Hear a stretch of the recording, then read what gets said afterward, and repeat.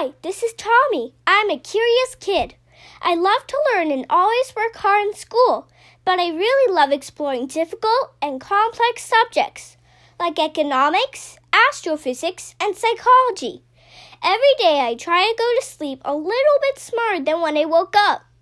Here's what I learned today.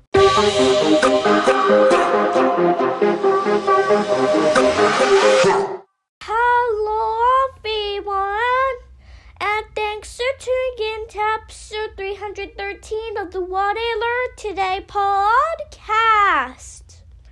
It's Favorite Quote Friday. Today's quote is from Zig Ziglar. Ziglar was an American author and motivational speaker who lived from 1926 to 2012. He is best known for his business books and speeches that specialized in selling techniques and personal habits.